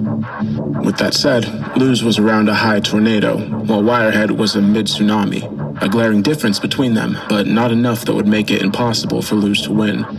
Want to make a bet? I asked Sandhu, half joking. He chuckled. You know my luck's cursed, but I guess if we don't make it out of here alive, then my debt's null anyway. Luz was more of a defensive combatant, so it wasn't surprising when Wirehead initiated the conflict. He twirled his bat around, still with remnants of guard flesh clinging on it, in a near mocking fashion at Luz. He was a delinquent after all. Luz hardly reacted, of course. That's just the way he was. In response, he stepped forward, electricity flickering through his hands and up to his forearms. Wirehead followed suit, unleashing a big swing at Luz's head, which he managed to intercept with one of his forearms. Nevertheless, the wires still pierced his skin. Wirehead followed it up with a headbutt. This time, it connected with the flesh of Luz's face, slicing him up rather gruesomely. But despite his seemingly grievous injuries, he remained unwavering. That was the thing about Luz. He was incapable of feeling any pain. Like I said, his exact origins remained a mystery, but the one thing that we knew about him for sure was the fact that he hailed from some kind of ancient clan residing in the Arctic Circle. In fact, he was the sole survivor of an incident that decimated his village, and he was hungry for revenge against the unknown force that did it. After taking the headbutt, Luz was now in striking range. He formed his fingers into an arrow shape and drove them into Wirehead's solar plexus before electrocuting his insides. Wirehead quaked in pain as he swung his bat in a frenzied rage, just about demolishing Luz's ribcage. No reaction from him, though. Instead, he took his other hand and wrapped it around Wirehead's neck. Any normal person would have succumbed to Luz's electrical shocks after a few seconds, but of course, Wirehead was no normal person. Despite blood pouring out of his chest wound and the skin of his neck beginning to bubble, he picked up Luz by the throat and slammed him over the steel railing. He fucking broke his back. Even without a sound, the mental audio of the spine snapping reverberated throughout my mind. Unsurprisingly, Luz didn't bat an eye. Wirehead went in for the kill, tossing Luz's body onto the ground before smashing it until it resembled nothing more than a mess of bloody pulp and broken bones. But somehow, he was still alive. Among the gruesome pile, I could see an eye blink. Once Wirehead had exhausted himself from his relentless swinging, Luz took his chance. Using his one arm that hadn't been smashed to bits, he crawled over and grabbed Wirehead by the foot before scaling him up to his neck. Once there, he drilled his fist into Wirehead's forehead, utterly shredding his hand in the process. In the end, it was worth the sacrifice. He was able to electrocute Wirehead's brain, finally causing the behemoth to drop. So, I guess he won? Sandhu said. I guess. I had my own reservations about calling Luz's performance a victory. By the end of it, all of his limbs and his spine had been shattered, and not an inch of his body wasn't hosting a series of deep cuts. The good side of his face had also been chipped away to the skull, leaving only his eye and half of his nose intact. And yet, He didn't move with a hint of desperation or concern. Calmly